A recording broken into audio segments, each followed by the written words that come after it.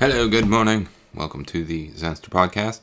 Today is shaping up to be a fantastic day, and I appreciate you being here, listening in, and having this conversation. Pura Vida, Wabi Sabi, what are you grateful for today? Well, today is a great day, and I wanted to talk. I revisited the audiobook of Viktor Frankl's A Man's Search for Meaning. And I'm going to talk a little bit about logotherapy and discovering meaning in one's life. But first, I have two different readings. One from the Eastern philosophy, one from the Western. Maybe I should just start doing that because I read these every day, but I try to tie it in with what we're talking about. But this is from the Tao of Joy Every Day. It says, intelligence. In the West, people prioritize physicality. Our star athletes are millionaires. We lavishly reward entertainers who can express and inspire feelings with the way they move. In movies and television shows, it is the action hero who uses brawn to defeat evil genius. In Asian societies, intelligence gets the spotlight. Scientists, inventors, and mental prodigies are more admired than athletes or entertainers. Winning by using one's mind instead of one's muscle is the cultural ideal. Teachers are given more respect than in the West, and parents want their kids to do well academically above all else. In Tao culture, both physical intelligence and cognitive intelligence are greatly valued, but it is emotional intelligence that is recognized as being the closest to wisdom of the Tao. It is the power over one's emotional states and the ability to deal with the challenges of life without anger or frustration. The more you cultivate, the more your emotional intelligence will increase, until you attain the level of total mastery. So today, what is your current level of emotional intelligence? Do you have the power over your internal states, or do they have power over you? Do you sometimes have trouble dealing with your coworkers? Do you sometimes get angry with your loved ones, only to regret it later? Keep up your cultivation and see how your answers to these questions change over time. And, that is so... last night, in the middle of the night, my older dog, he's going to be 14 here next month, got up and had to get, I don't know what he wanted a drink or something, and he can't really get on and off the bed, and he woke me up at like 3 in the morning, and I was like groggy and all mad, and then I was like, went to lay back down, and I'm like, why'd you get mad over that? That's so stupid. Why would you get mad over a dog, waking you up, whatever. So I totally relate to that, and obviously have some emotional intelligence to improve upon, but it's recognizing these things that is a step in the right direction. So, and from Epictetus, he says, 2 tasks. What then makes a person free from hindrance and self-determining? For wealth doesn't matter, nor does high office, state, or kingdom. Rather, something else must be found. In the case of living, it's the knowledge of how to live. And this is from the book, Ryan Holiday book, Daily Stoic. It says, you have 2 essential tasks in life, to be a good person and to pursue the occupation that you love. Everything else is a waste of energy and a squandering of your potential. How does one do that? Okay, that's a tougher question, but the philosophy we see from the Stoics makes it simple enough. Say no to distractions, to destructive emotions, to outside pressure. Ask yourself, what is it that what is it that only I can do? What is the best to use my limited time on this planet? Try to do the right thing when the situation calls for it. Treat other people the way you would hope to be treated, and understand that every small choice and tiny matter is an opportunity to practice these larger principles. That's it. That's what goes into the most important skill of all, how to live. And great words, and I thought that really tied in together. And I'm just reading. This is like my own personal zeitgeist coming together.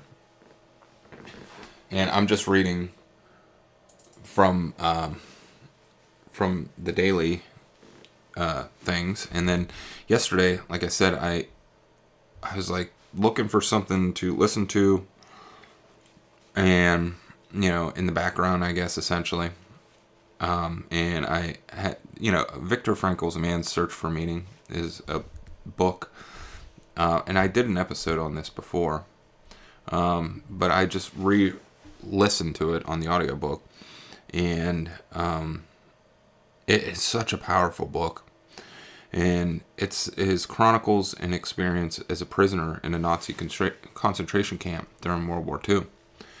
And he was Frankl himself was a psychologist, I think. But he was able to identify purpose in each person's life through 3 ways: the completion of tasks, caring for another person, or finding meaning by facing suffering with dignity. But the main premise of the book is that in order to thrive, a person needs to both find their main purpose in life and work towards that, but also find purpose in small and mundane things. Frankl believed that finding meaning and purpose in life is the key to personal happiness and well-being. In a concentration camp, all meaning and life goals are stripped away. And why do some prisoners persevere and others give up or collapse? Frankl believed that a man's search for meaning is a powerful driving force that allows mankind to overcome extreme odds and achieve extraordinary feats. And the book itself is so powerful because he talks about specific lessons, of people. Like he talked about how a bunch of prisoners perished over Christmas because he said that they had hope that they were going to get out by Christmas, and when that day came and went, that hope was lost, and they lost their sense of meaning, their sense of purpose. And he talks about even like a powerful part of the book is where he, because he identifies certain like SS guards that are like, quote unquote nice to him, that he finds the humanity in them, where there were some real sadist people that just wanted to abuse and dominate over the prisoners. He said there was others that you could see the humanity in them. And I think the one like asked him, gave him basically an out, kind of giving a wink and a nod, here's what you do. And he said, I want to stay with my friends, essentially. He found meaning in being part of the group and being part of the people and helping take care of them. Because he was a doctor and he was able to, I don't want to say he had a favorability, but just so powerful. So I highly recommend the book. But after this, he came up with the term logotherapy, which comes from the Greek word logos, which means meaning. And during this time, he lost his wife, his parents, his brother, and a lot of this helped him greatly influence this logotherapy. He noticed, that those who could find purpose or meaning in their suffering were more resilient and more likely to survive. And he talks about, life having meaning in all circumstances, even in suffering and death. The primary human drive is not pleasure, as Freud postulated, but the pursuit of what we find meaningful. And human beings are free to find and create meaning. And I think we're in one of those times where people are sort of trying to find meaning because there's so much mundane. You go to work, especially if it's a task-oriented job. Sometimes you go in, you punch a clock. It's day in, day out. And that mundane becomes very mundane, for lack of a better term. But, logotherapy is something that doesn't get enough credit and enough, there's all these fancy eye movement therapies and hypnotism and these different approaches to, changing our minds. But this logotherapy is kind of a true sort of, like principled approach to human understanding. And I don't really hear of much conversation around it. And this is such a powerful example of the human condition that, how could you ignore it? So how do we apply logotherapy? And think about this from a therapeutic standpoint if you're working with a therapist, because that was the intention of it. But, I think individuals can discover this on their own. So, first it's, first step is to really foster a trusting relationship and make sure that somebody's feels safe and understood. And, this starts with understanding the current situation, their feelings, and most importantly, areas we feel lack of meaning or purpose. He talks about the existential vacuum. Patients and people may experience feelings of emptiness and meaninglessness.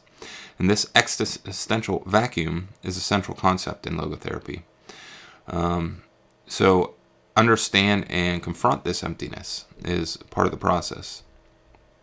But then, discovering meaning, discovering a sense of purpose. It could be through creative endeavors, experiences, or even attitudes. And, as Frankl talks about in the book, he believed that meaning could even be found in the face of suffering. If you're going to be forced into suffering, suffer and do it well with dignity and purpose. Talks about dereflection is a technique used for people who are overly self-focused, leading to symptoms like anxiety and hyper-intention. Being over-focused can, lead to insomnia, make it harder to sleep. By shifting the focus from oneself to something external or someone else, this symptom can be alleviated. And think about this true also with like addiction, and how addicts often are able to overcome, their addiction by, discovering a higher power. And another thing he talks about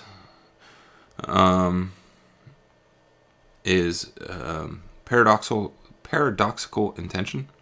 It's another technique where you can guide yourself or a person into to intend or wish for the very thing they fear. This is very common. Like the negative, what did the Stoics call it? Negative intention, or negative visualization. Sorry. And this is timeless wisdom, and a person say with performance anxiety might be encouraged to try to perform poorly intentionally, or visualize that poor performance.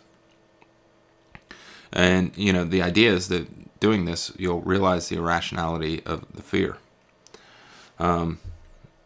Active responsibility is another approach where you cannot control all circumstances. We can only choose our response. Very very consistent in the Stoicism and Stoic philosophy. Encourage people to take responsibility for the reactions and attitudes. So not the circumstances, but how you react to the circumstance. And a lot of this stems from, this could be early trauma that could have caused some of this, and understanding that and getting to that root cause is a challenge. And, trying to identify those feelings and challenges related to the current situation and related to the meaning is important. But also cultural, social influences, can have a strong impact on a person's gap in their meaning and understanding their meaning. And even the current life circumstances, like I said, it's, the David Foster Wallace, This Is Water, comes to mind, where we get caught in the mundane, and, you have the power to stop and think is such an important tool. And all of these things are very similar to, what we've been talking about with our power to respond and react, and our attitudes, and how we can use these in our own, apply these from our own, true north. So think about it in goals, aspirations, many ways that we can discover this and go from there. So that is all I have for you today, and I hope you find value in this conversation. Go read that book, A Man's Search for Meaning. It is so important, so powerful, and hopefully you can discover through this logotherapy and this approach. It is very common, consistent with many other things. So let's have a fantastic day, and we'll see you again next time.